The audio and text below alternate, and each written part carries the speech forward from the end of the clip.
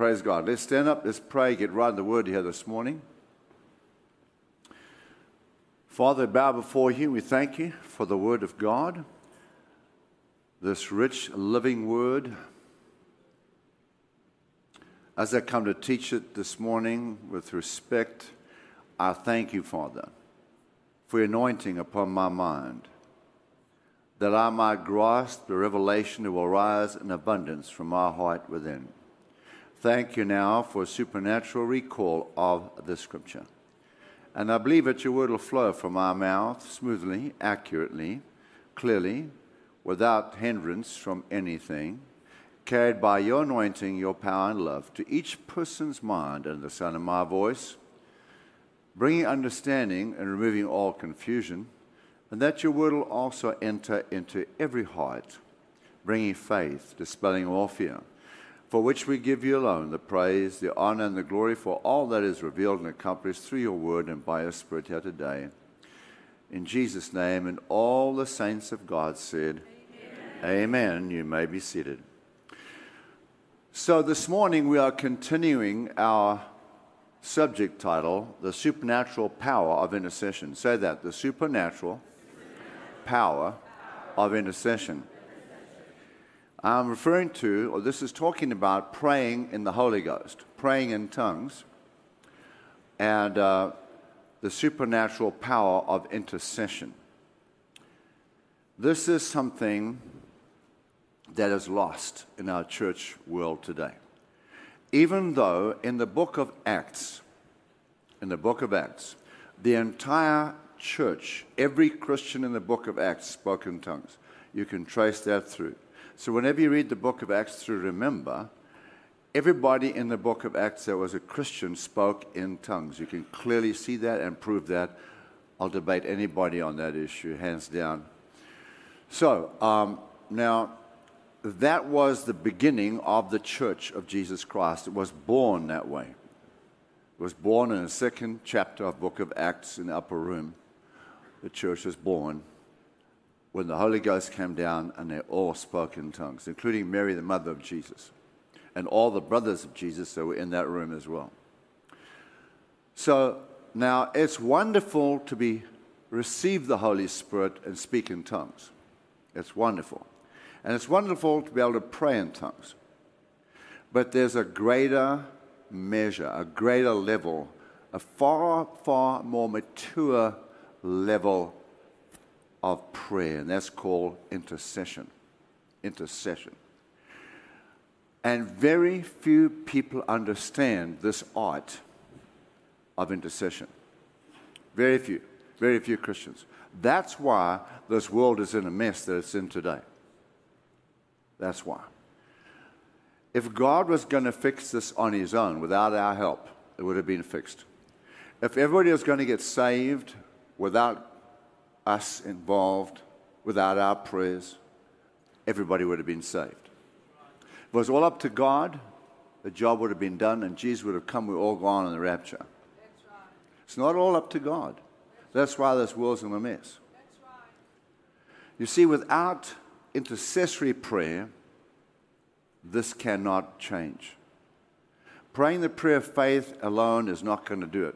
Exercising our spiritual authority in the name of Jesus alone is not going to do it. You see, all that works perfect for you when you are believing God for your own needs. The prayer of faith works for yourself. If you want to include somebody else, they need to be in agreement with you, because their will has something to do with it. You can't just pray your will over somebody else. God won't violate someone else's will. So you have to get them in agreement. Matthew 18:18. You have to get them to agree in prayer.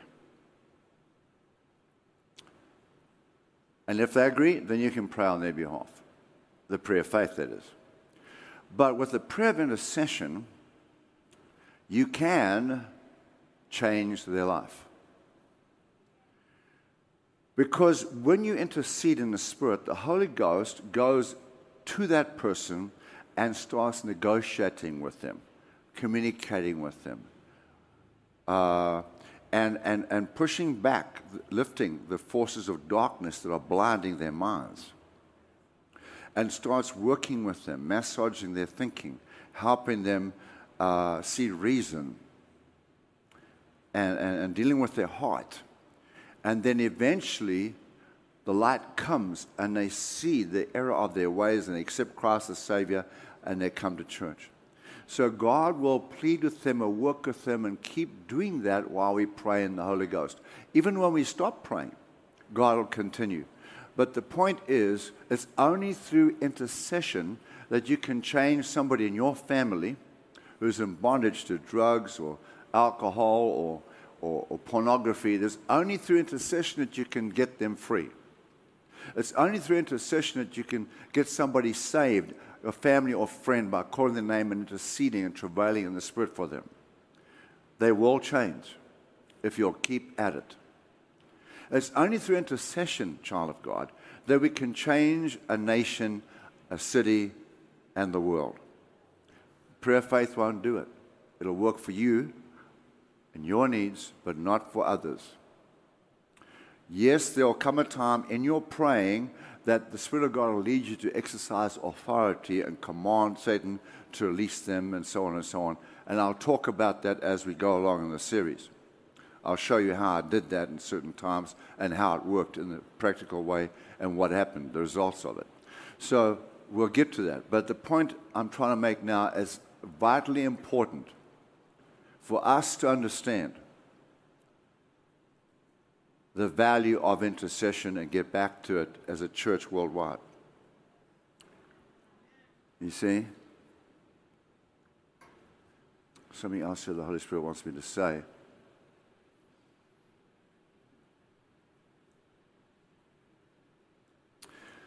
I've said this before. I think I'm going to say it again. When Dr. Cho, a few years ago, about 30 years ago, had gathered a bunch of ministers. Now, Dr. Cho has the largest church in the world, over 1 million people in his church, in Korea, South Korea, Seoul, South Korea. And I'm a member of his board. And he got up in front of the ministers and he pointed to a huge map and he said, put his finger on Pensacola, and he said there'll be a revival come out of Pensacola and it'll impact the whole world. How many of you remember that revival? Pensacola revival. Outpouring of the Holy Spirit there. And then he said, he pointed his finger and put his finger on San Antonio and said, after that, the next revival will come from San Antonio. Now, here's the thing. Here's the thing. No revival has ever taken place, and I'm talking about a worldwide sweeping revival of thousands coming to Christ. No revival has ever taken place in history without intercessory prayer. Right? There's been a group of people who've prayed and prayed and prayed, understood the art of praying intercessory prayer, and revival broke out. Then here's another thing. Jesus said in Mark 16, Jesus said, these signs will follow the believer, right? And then he said that the signs follow the preaching of the word. You got that? Jesus said that, Mark 16, in the chapter. Signs and wonders, miracles, and whatever have you, follow what? The preaching of the word. When Jesus went to his own hometown, the Bible said he could not do any mighty works there. He could not. It didn't say he didn't want to. He tried and couldn't. Why? It says because of their unbelief. Because they recognized him as the carpenter. They didn't see him as the Messiah and Christ and doing the miracles, so they didn't believe in him, so they didn't get any miracles in his hometown, Nazareth. It's in the Bible, right? Okay, you read that? Okay. Could not. So what did he do to solve the problem? The Bible says right there, he went around in a circuit teaching, right there in Nazareth. He went around teaching the word. Get their faith, signs follow. So now here's the thing. If we don't teach on this subject, no one's going to come to intercessory prayer. The prayer ministry signs follow the teaching of the word. So you're going to have revival. Before that, you're going to have intercessory prayer. Before that, you're going to have teaching on the subject. So good. You see that? So And that's why the Holy Ghost has not let me sleep properly until I've taught on this series. I've taught a whole of part of last year on the Holy Spirit, and now I'm teaching on the very mature depth of the subject in these next few sessions.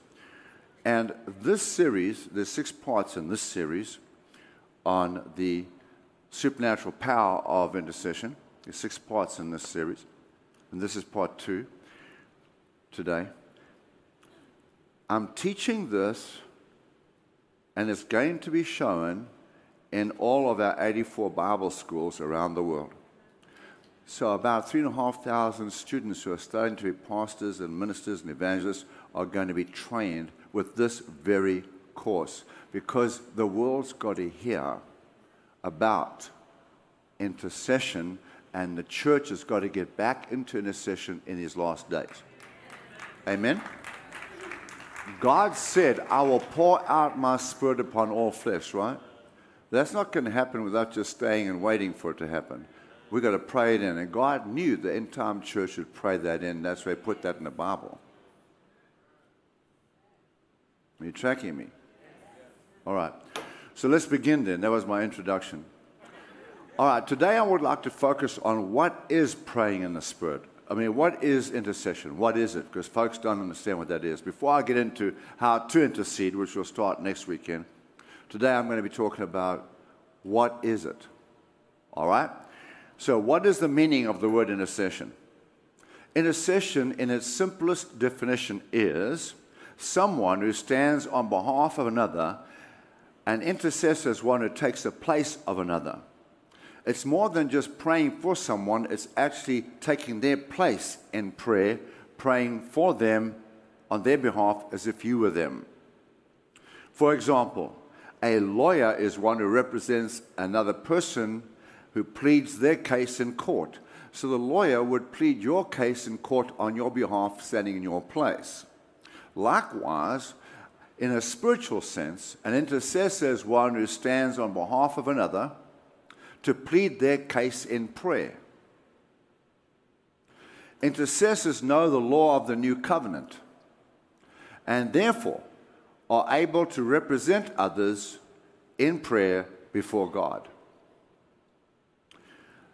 This was the role of the Levitical priesthood in the Old Covenant, and this is the role of the church in the New Covenant.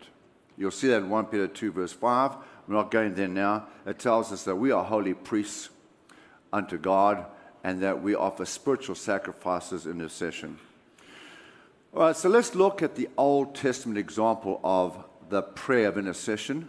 First one we'll look at is Abraham, who interceded for Lot. Abraham spoke to God on behalf of Lot, and Lot dwelt in the city of Sodom, and Lot was his nephew.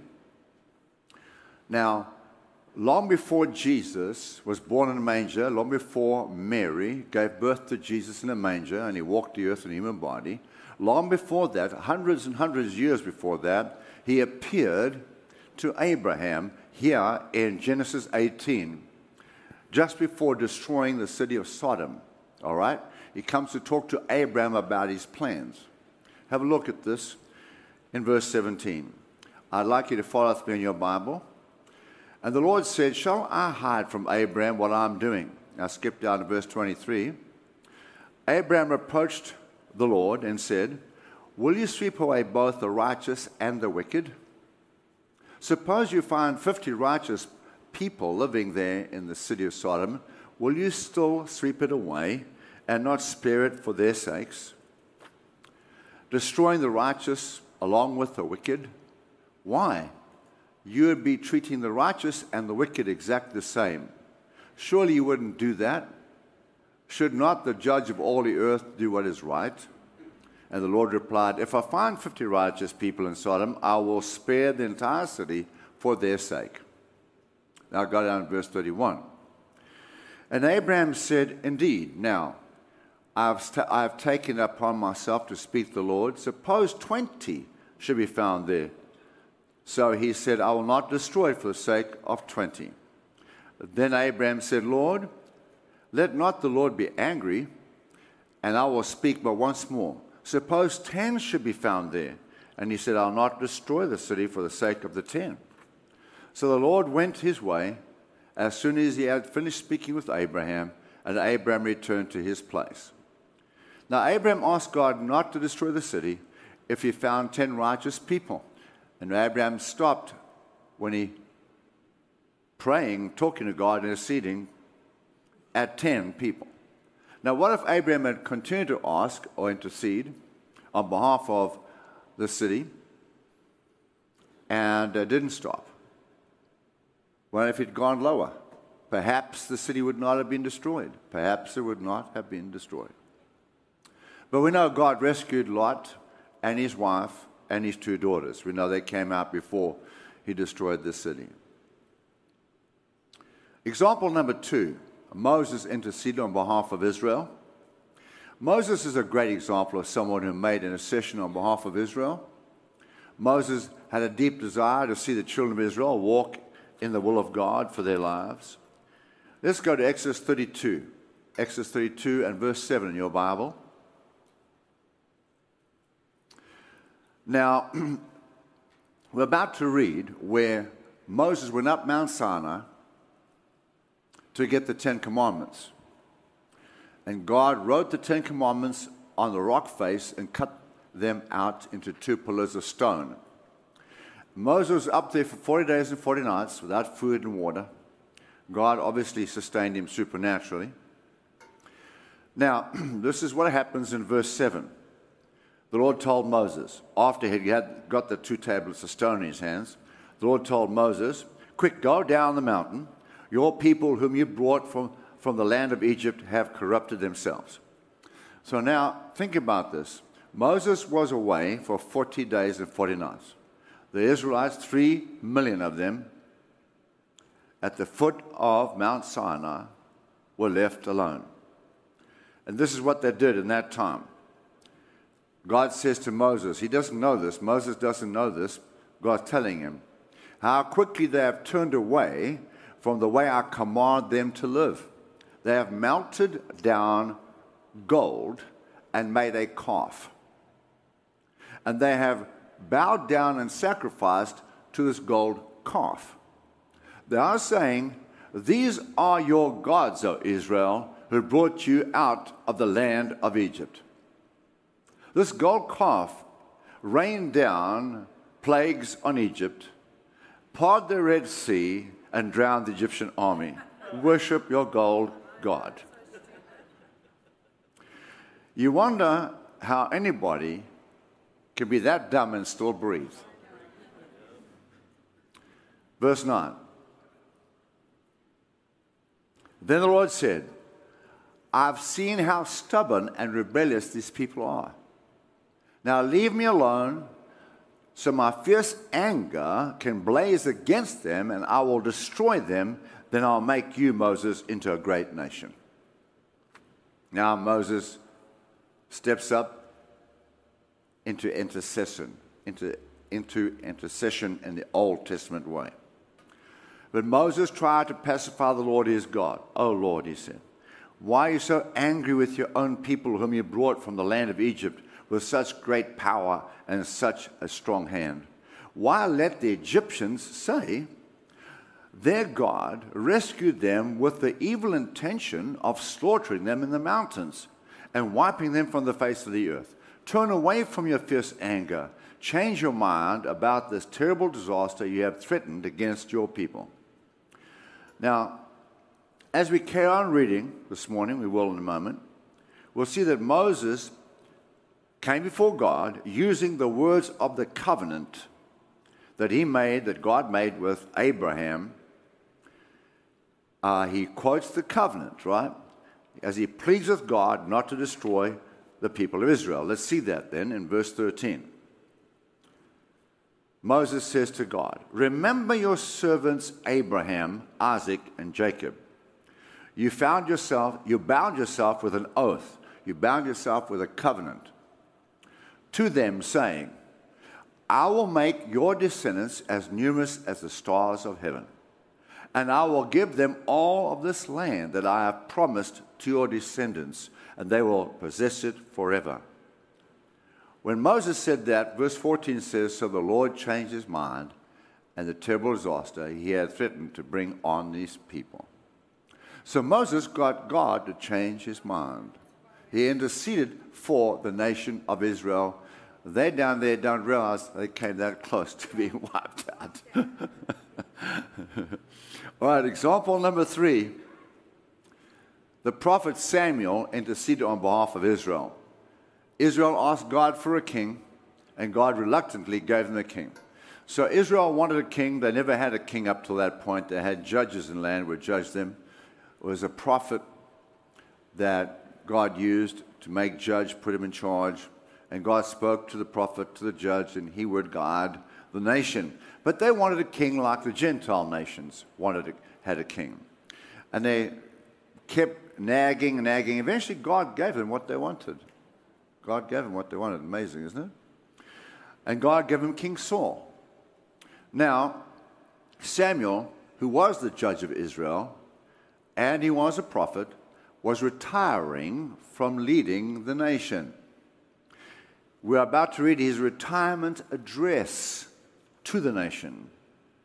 He says he will continue to intercede on behalf of Israel. Watch this. He says, I'll continue interceding for you. 1 Samuel 12:23. Samuel says to the nation of Israel in his retirement address, as for me, I will certainly not sin against the Lord by ending my prayers for you. Just tell them I'm in a meeting. I will certainly not sin against the Lord by ending my prayers for you. Isn't that amazing? I read that and I thought, Lord, is it a sin not to pray? But doesn't God say we must pray for the leaders and the kings and all those in authority and pray for all people everywhere? Didn't God say that? Question, was that a recommendation? Or could it be an instruction? How thinkest thou? Was that an instruction or a recommendation? If you feel like doing it, right? Is that what he said? No. So, is it a sin then not to obey God? We're not sure about that. Are we not sure about that? Are we? Say this, it's a sin not to pray for other people. Amen. Okay. So he says, as for me, I will certainly not sin against the Lord by ending my prayers for you. I will continue interceding for Israel. And I'll continue to teach you what is good and right. So we read about the compassion of Samuel for his people here. God's intercessors know God's heart for his lost creation.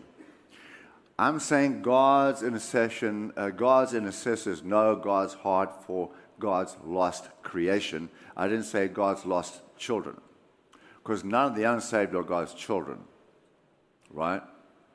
They're children of the devil. Jesus said the Pharisees and the Sadducees, the strict leaders of the spiritual leaders, Jesus said to them, your father is the devil. Right? Is that what he said? That's what he said. And we know that those who are not born again, Satan is their God. And he controls them, the Bible says. He controls them. So, intercession breaks that control. Brings them into the kingdom. So, we have God's heart for the lost. God so loved the lost world that he gave his only begotten Son for them, so they will not perish but have everlasting life. So God has a great compassion, even though they're not his children, they are not. He has tremendous compassion for the lost. And it breaks God's heart for every soul that goes to hell. Amen? So he wants us to stand there in the gap for them. The main function of the Old Covenant priestly office was intercession. And we read time and again how Israel broke God's covenant, which resulted in a curse coming upon the nation. God does not delight in judgment, he delights in mercy. Say that, God is a merciful God. Again, God is a merciful God. Micah 7 verse 18, let's look at that. Where is another God like you, who pardons the sins of the survivors among his people? You cannot stay angry with your people forever, because you delight in showing mercy. So that God delights in showing mercy. You see, we need never be afraid to come to God when we've messed up. We need never be afraid to come to God when we mess up. That's why he says, come boldly to my throne of grace, to find grace, to find help, to find mercy in your time of need. Don't run from God when you mess up. It doesn't matter how bad you mess up. Come to God for mercy. He delights in showing mercy. Once more, say that. God delights in showing mercy. Ezekiel 33:11. Ezekiel 33:11. Write that down. God says, say to them, as surely as I live, declares the sovereign Lord, I take no pleasure in the death of the wicked, but rather that they turn from their ways and live. Turn from your evil ways. Why should you die, O house of Israel? So God looked for an intercessor to stand the gap. God looked for someone to stand the gap for Israel, so he could not judge them. Let's see that in Ezekiel 22 and verse 30. So I sought for a man among them who would make a wall and stand the gap before me on behalf of the land, that I should not destroy it, but I found no one. So God needs us to pray before he is able to change the sinner's heart and lead them to repentance. He cannot do it without our prayers. So God said, I looked for somebody, anybody, who would stand the gap and pray on behalf of Israel, like Moses did, like Abraham did, so I do not destroy them. I didn't find anybody. You see, family, God doesn't want to judge the world. He wants us to intercede for them to be saved. God is a merciful God.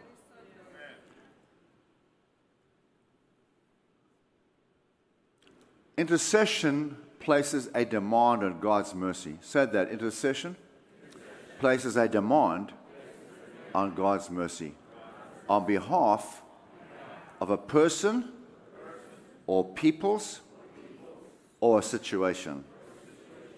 That's what it does. God is a God of mercy and does not want anybody to be lost for eternity. The New Testament says the same thing in 2 Peter 3:9.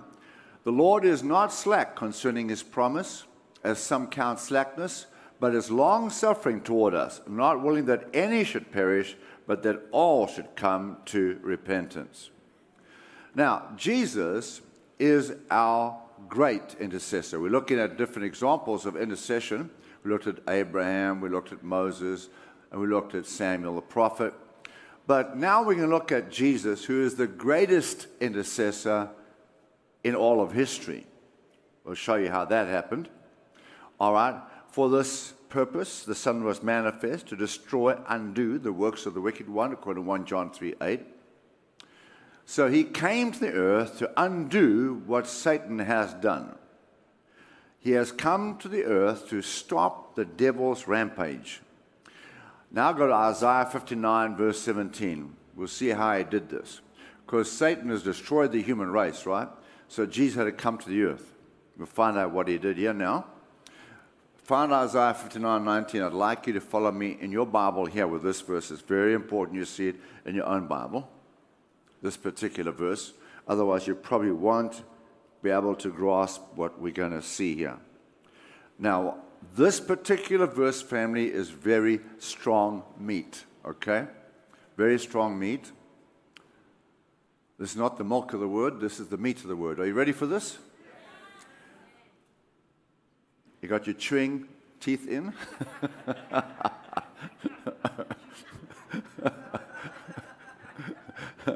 Okay. Isaiah 59:17. Have you found it now?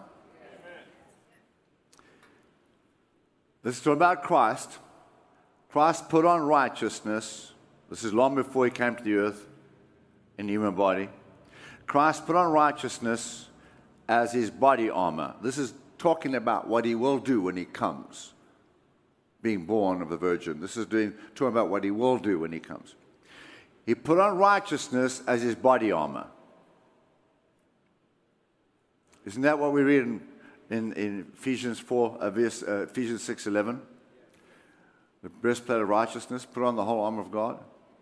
So he put on righteousness as his body armor and placed the helmet of salvation on his head. Isn't that what we're told to do? The helmet of salvation on the head in Ephesians. This New Testament. This is now in the Old Testament. This is where, when Paul wrote by the inspiration of the Holy Spirit in the New Testament, he was quoting from this verse. This is what he's writing about. He put on righteousness as his body armor and placed the helmet of salvation on his head. He clothed himself with the robes of vengeance and godly fury. He clothed himself with the robes of vengeance and godly fury. What's that about? Well, as I said, we read about this in Ephesians 6, verse 11. And that is the Lord's personal armor. This is put on the whole armor of God. That's the armor of the Lord Jesus Christ that we wear. You see? We wear. We are. If I describe Peter Cox, Dr. Peter Cox to you, or I describe my wife to you, I'd tell you about them.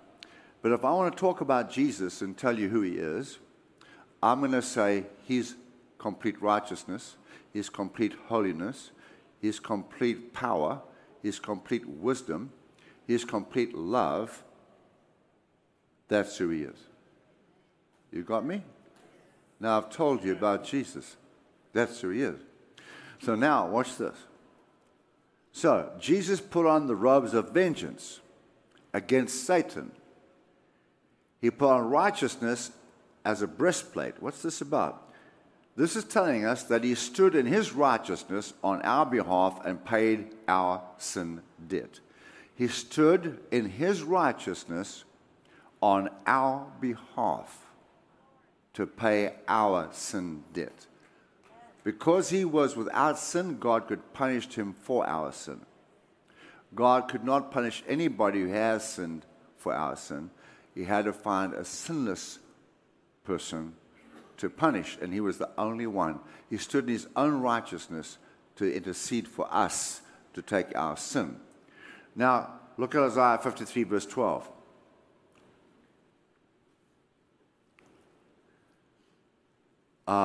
Let me go back to this. Jesus put on his robes of vengeance against Satan. That's what it was for.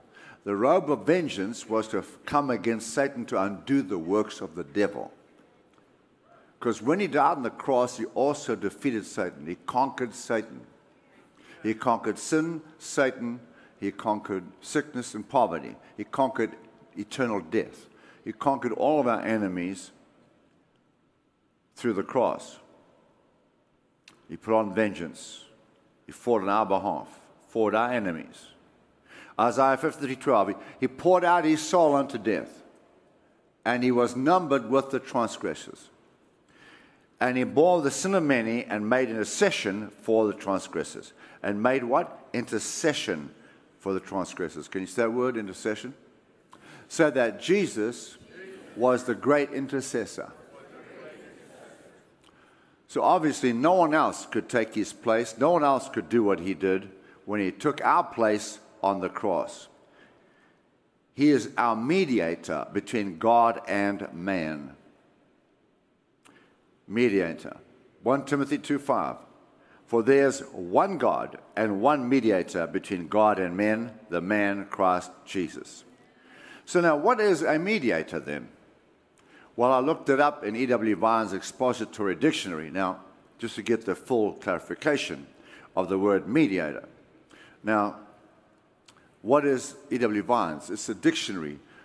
It takes the Hebrew and English and translates it to English, just like Young's and Strong's concordances do.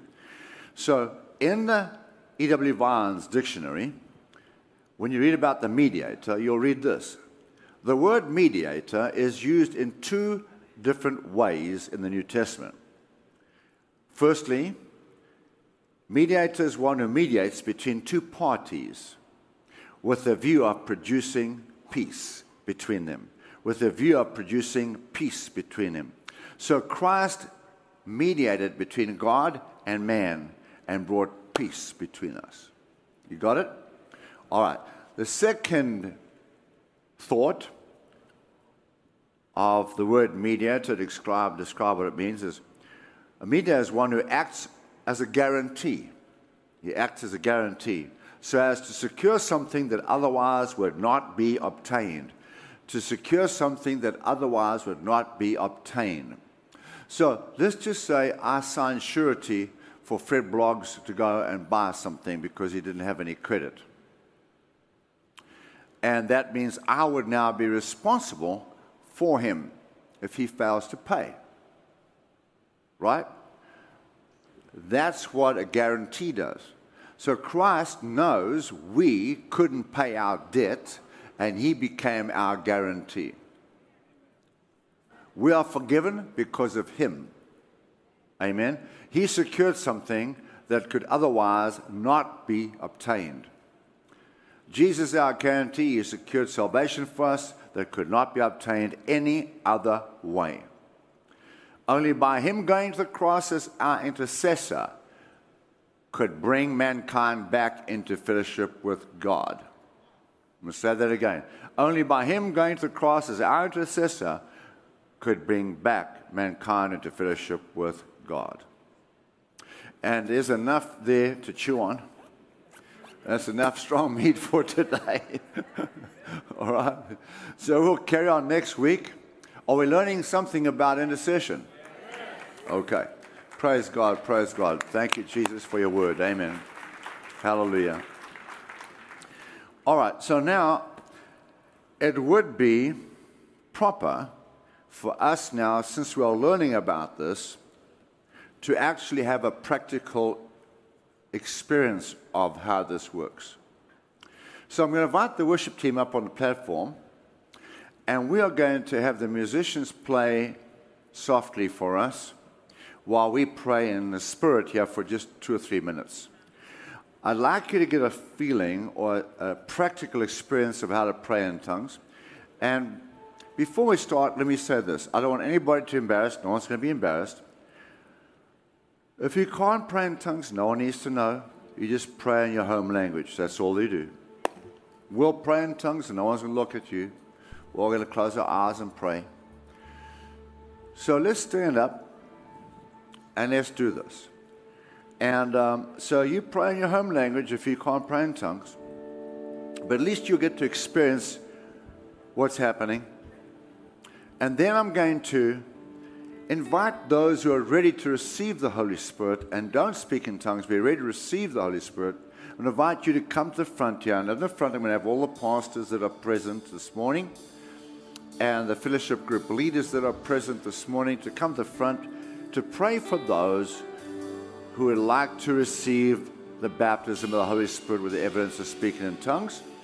While we pray, you can be ministered to, and the music's going to play beautifully in the background here for us. And I'm going to pray over this microphone. So I'm going to ask the praise and worship team to pray with me if you can. All righty then. So this is how we do it. This is how we're going to pray now. You could be praying for your uncle, your auntie, your mother, your father, your children. Pastor Bev and I prayed this way for our kids when they were backslidden, running in nightclubs in South Africa as teenagers. And God rescued them, brought them out of that. Today they're both pastors, ordained ministers, and preach in this church. But intercession did that. You can pray for unsaved people. You can pray this way for your whole family, people at work that you work with. and they'll change. They'll change. They'll get saved. You can pray this way for San Antonio, for America. This morning, I'm going to invite us to pray for America and San Antonio, and let's include South Africa. So let's do this then. This is how we introduce it before we start praying. Say this with me. Dear Father in heaven, I stand today in the place of San Antonio's unbelievers, the unbelievers and unsaved in America, and the problems of South Africa. And I intercede on their behalf for you to pour out your mercy and your grace upon them and bring your plan to pass in all of this, as only you can.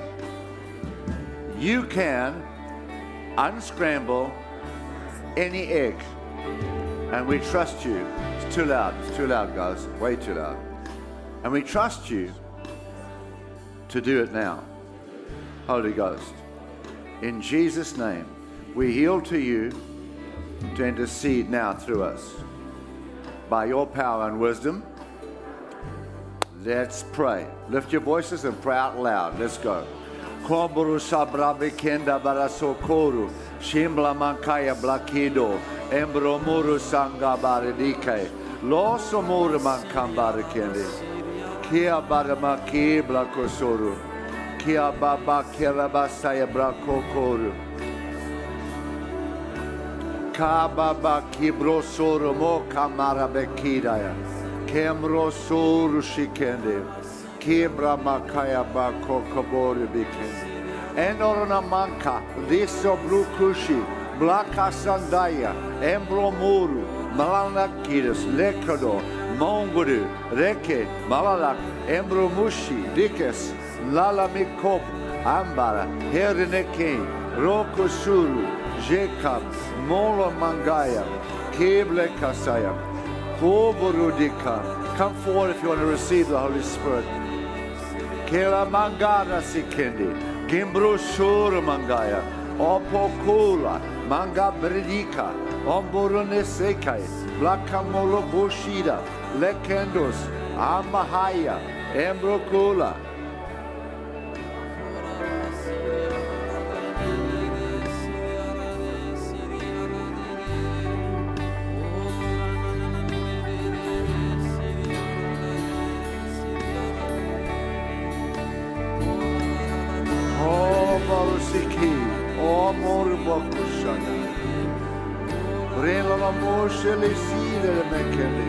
Obrubuka malanaya, embla kanadika, ora bushulese, embla mikeda saya, obuludu mankida la kasala bakabaraku, obrudi bike, embra malalaksaka blakoru, brambaya, embruku, sabriki, loko, mama, gebla, emblokusu, shika, brolo mangebere, endurukubu, sabara bike malabakaya.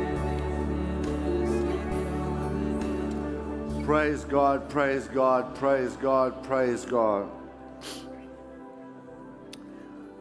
Praise God. I'd like to encourage you to join a prayer group in this church. And we've got plenty prayer groups. There's probably one right near your house. So I'm going to invite you to go right there after this service. I'm closing now. And we'll have all the fellowship group, the prayer group leaders there in that wall, and you better go and see where their groups are, find out where their groups are, and choose one to join. Go once a week and pray. If you will go there, they'll help you pray in tongues, they'll help you grow in this, and you'll be able to change the lives of people around you in a wonderful way. This lost art of praying and intercessory prayer has got to come back to America. I feel like since What did we learn last week? It was 11% of people attend church, or 17% of people attend church every week in America. I said, when I heard that, I didn't realize it was that low. I said to Pastor Bill, I said, I feel like God sent us here as missionaries to America. The nation has supported more missionaries than all other countries combined in the history of the world. The nation has sent out more missionaries around the world than all other countries combined now needs missionaries itself.